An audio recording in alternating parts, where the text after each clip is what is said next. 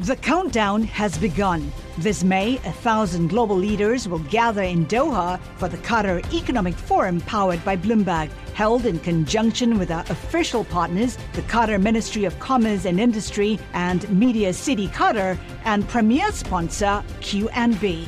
Join heads of state, influential ministers, and leading CEOs to make new connections and gain unique insights. Learn more at QatarEconomicForum.com. What is a moonshot? Doesn't that have to do with when we put a man on the moon in the 1960s and achieving a dream of something that seems impossible? Sounds like a good explanation.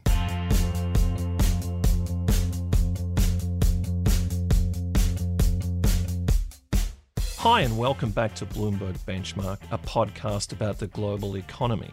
It's Thursday, June 30. Spoiler alert, this is not a show about Brexit. There'll be plenty of time to talk about Brexit. We're going to deal with a more somber, more fundamental theme this week. But first, I'm Daniel Moss, Executive Editor for Global Economics. This week in the studio is Scott Landman, my colleague. Scott, tell us a little about yourself. Yeah, I've been an economics reporter and editor at Bloomberg for more than 10 years, with 3 of those years in Beijing editing our coverage of China's economy. Well, that's a very special economic skill to have, but our show today is special for another reason. We're participating in Bloomberg's Focus on Pharma, a month-long deep dive into the world of pharma and biotech that leverages the power of Bloomberg data, analytics, and editorial content across platforms to offer, hopefully, some pretty sharp insights. Scott, are you ready for some leveraging? I sure am. And let me tell you, the topic of our show today is the economics of cancer. As you know, Dan, I have a very personal interest in this issue. My sister, Cheryl, died last year at age 34, 3 years after being diagnosed with breast cancer. And in addition to that, my wife carries one of the BRCA genetic mutations, which greatly increases one's risk of breast cancer and ovarian cancer. She has actually undergone several preventive surgeries over the past year to reduce her risk because her aunt, grandmother, and great-grandmother all died of breast cancer at relatively young ages. And if that gene and treatment sound familiar, it's because it's similar to what Angelina Jolie did, because she's also a carrier and her mother died of ovarian cancer. Scott, you've got a unique perspective, and, I just want to say, on behalf of the economics team, we appreciate the dignity with which you've conducted yourself through this ordeal, and whatever support you and Rachel need, you're going to continue to get. We're going to talk about some stats regarding cancer, some of the main issues. We're going to talk about the Vice President's famous moonshot, how it got that name, and how this fits into, the global economy. Cancer is it's the second leading cause of death in the United States, just a shade behind heart disease. And according to some measures, it's the number 1 cause of death in the entire world. Well, one study suggests that the total economic impact of premature death and disability from cancer worldwide is nearly $1 trillion, or put another way, 1.5% of global GDP. It's more than the economic toll from heart disease, and right now that's some GDP we could sure use. And speaking of our focus on pharma, worldwide spending on cancer drugs reached $107 billion in 2015 and may rise all the way to $178 billion by 2020. Spending on cancer drugs in the United States is up 72% in the last 5 years. Well, President Obama earlier this year announced a cancer moonshot initiative led by Joe Biden, which aims to cut through some of the red tape and rivalries among drug companies with the idea of speeding up the pace of some of these advances. Before we get into that, first of all, why is it called the moonshot, and what is a moonshot? Doesn't that have to do with when we put a man on the moon in the 1960s and achieving a dream of something that seems impossible? Sounds like a good explanation. Well, in fact, just this week, the vice president is hosting a National Cancer Moonshot Summit in Washington, and similar events are being held around the country. As you may know, also, Biden lost his son to brain cancer last year. To help us sift through all this, we're joined on the phone by Dr. Louis Weiner, director of the Georgetown Lombardi Comprehensive Cancer Center in Washington. He's also chairman of the Department of Oncology at Georgetown. Interesting fact, the center is actually named for legendary football coach Vince Lombardi, who was treated for cancer at the same. And Dr. Weiner is also a member of a Blue Ribbon Panel working group on the Cancer Moonshot Initiative, tasked with focusing on immunology and prevention. In the interest of full disclosure, Georgetown is where my wife underwent her preventive surgery last year. Also, our boss, the owner of this company, Mike Bloomberg, wrote an op-ed with Vice President Biden recently about how the Moonshot Initiative and public-private partnerships can help cure cancer, and he has donated substantial funds toward cancer research. Dr. Weiner, thank you so much for joining us today. It's my pleasure to be here. Let's just start, first of all, Dr. Weiner, can you tell us about the state of cancer care and what kinds of advances are going on and why it's an exciting time right now? So I think it's important to understand that while obviously humans have been at war with cancer throughout human history, the formal war on cancer was declared by President Nixon in 1971.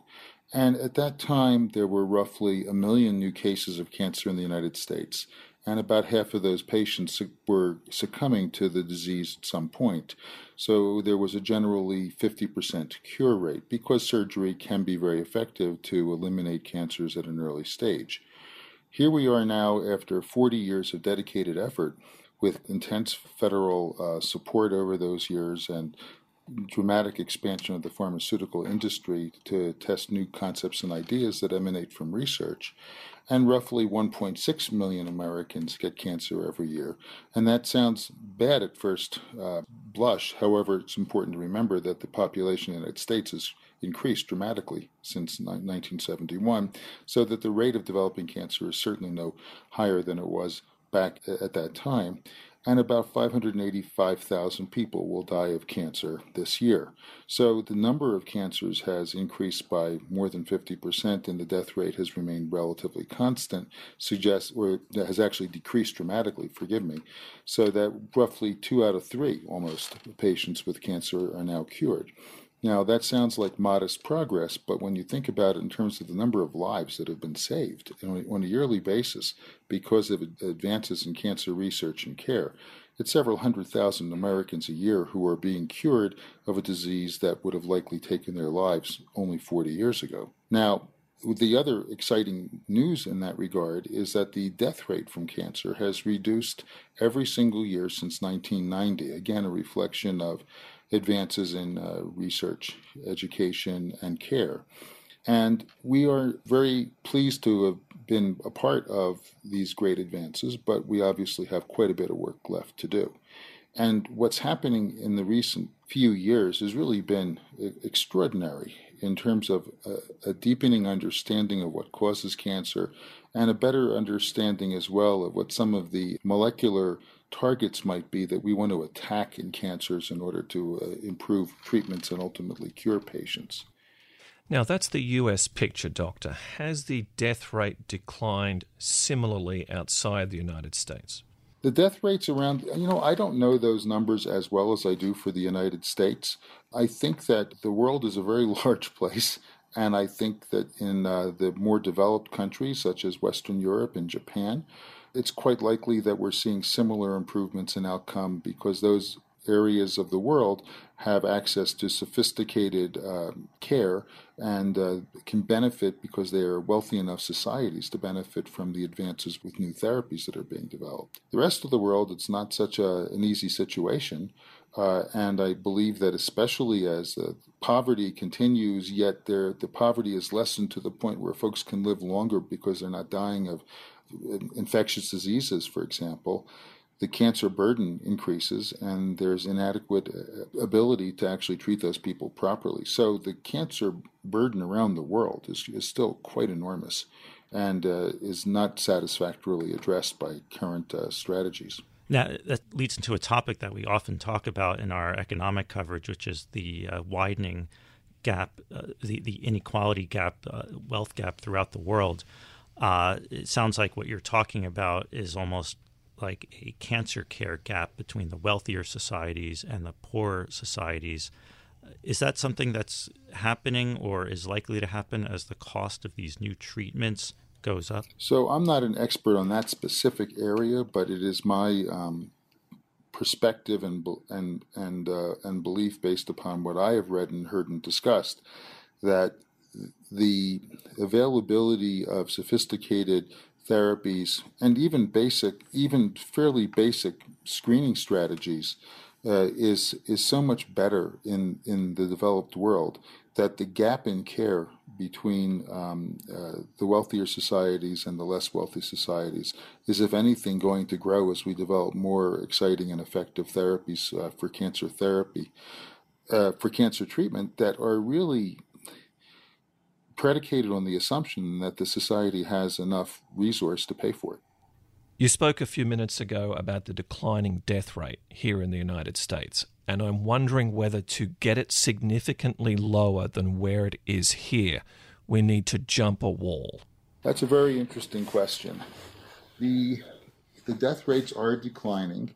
They've been declining at a relatively even slope over the last 20 years. We all would like to see those rates drop in a more precipitous way. And the way to do that is by addressing several different areas. The first of those areas is to assure uniform access of quality care and access to transformative therapies for all people, irrespective of their economic or social conditions. And that, of course, is an ongoing challenge, but I think it's one that we're very mindful of. The second is to continue to invest in transformative research so that we can, in fact, continue to make the kinds of discoveries that are going to change the trajectory of cures. And I'm going to give you an example of that. So one of the most exciting new areas of cancer research and care is in the area of immunotherapy, which can be described as treating the body's immune system so the immune system can go ahead and treat the cancer. And it's been demonstrated that cancers erect a variety of protective walls to prevent the immune system from attacking them.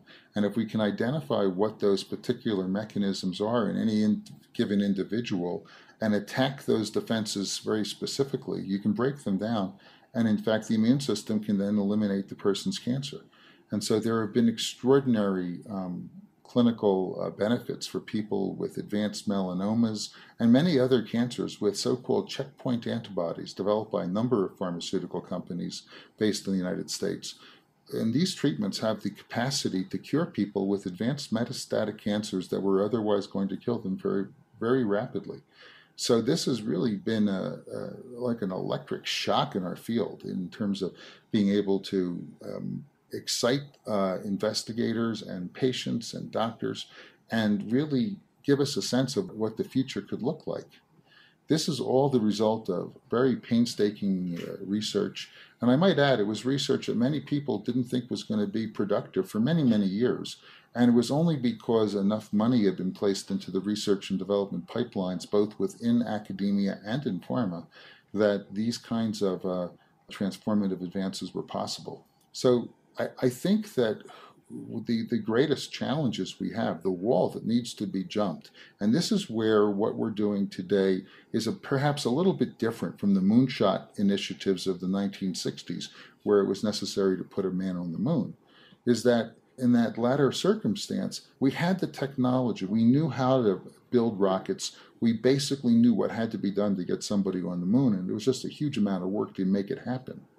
In the area of cancer research and care, we have some of the tools we need to be able to make transformative advances, and in fact, great progress is being made, but there's still additional knowledge that needs to be created in order to be able to really take us where we want to go, and that's going to require continued investment. Now that sounds really exciting, Doctor. Now, how are we going to pay for these advances? You talk about funding for research, but there's also the cost on the other end to the patients. How are patients going to pay for it? How is our Medicare system going to keep paying for these kinds of treatments? Are patients able to pay for these treatments now? Are you seeing any strains yet at Georgetown in terms of insurance or Medicare not covering these kinds of new treatments that doctors are recommending?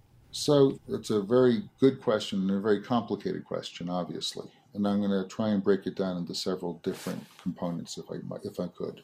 Firstly, let's remember that as was mentioned earlier, the cost of cancer to the society in terms of lost wages, lost productivity, destruction of family structures is just unimaginably high around the world. And we have to always think about the costs in that context. Remember that in the United States, in the next 2 days, more than 3,000 people will die of cancer. That is an unacceptable rate of death. It is, if this was happening from any other cause, I think that the American people would be justly outraged and would demand action, say, what do we need to do to fix this and fix it more rapidly? We certainly do that in many other spheres when it involves national security, for example. So I think that when we talk about how expensive cancer care is, let's also remember how expensive cancer is. Secondly, I think it's important to recognize that when you have treatments that really work well, the ultimate cost is going to be less all around. I think one of the real challenges we faced in the field of cancer care and the cost of cancer care is we've had a number of expensive treatments that were approved that created marginal benefits for patients with cancer. And that makes the ultimate cost of cancer very large, and perhaps it's not as cost effective as it should be. But as we develop more effective therapies and as we develop additional disciplines that allow us to only use those treatments that are likely to have major benefits to our patients, I think that we will find that treatments are, in fact, not only affordable but desirable because it benefits society. Thirdly, with respect to how insurance companies are dealing with these costs at this point in time, I would say that when we are using these agents for their approved indications in patients who have the kind of cancer where these treatments have been demonstrated to be effective, I have not run into any major challenges. Certainly the insurance companies, which are always looking to control their expenditures, are examining these requests quite carefully and are likely to deny requests if these are based upon physicians' intuition or belief and not supported by data. But that's perhaps not that inappropriate. I think that as we move forward, though, we're going to be dealing with some real big challenges because, for example, the drugs targeting one of these immune checkpoints, which can attack either the PD-1 or PD-L1 immune checkpoint molecules, we find that these drugs can work in maybe 25 different cancers, but they don't work in every patient with each of these 25 cancers. They work in some of the patients with each of these 25 cancers. So you can imagine there will be some significant challenges when thinking who should be treated with these drugs and how are we going to be able to pay for it when we know that not everybody with a particular disease, as we currently understand it, is going to benefit from these expensive therapies. And that's where additional research is absolutely necessary so that we can, in fact, begin to hone in on the subpopulations of patients with a particular cancer who might benefit from a particular expensive therapy. So the answer to your question is it's complicated. Dr. Weiner, thank you so much for sharing your perspective with us, and complicated though it may be, it's vitally important and you've addressed some big themes here. Thank you. Thank you.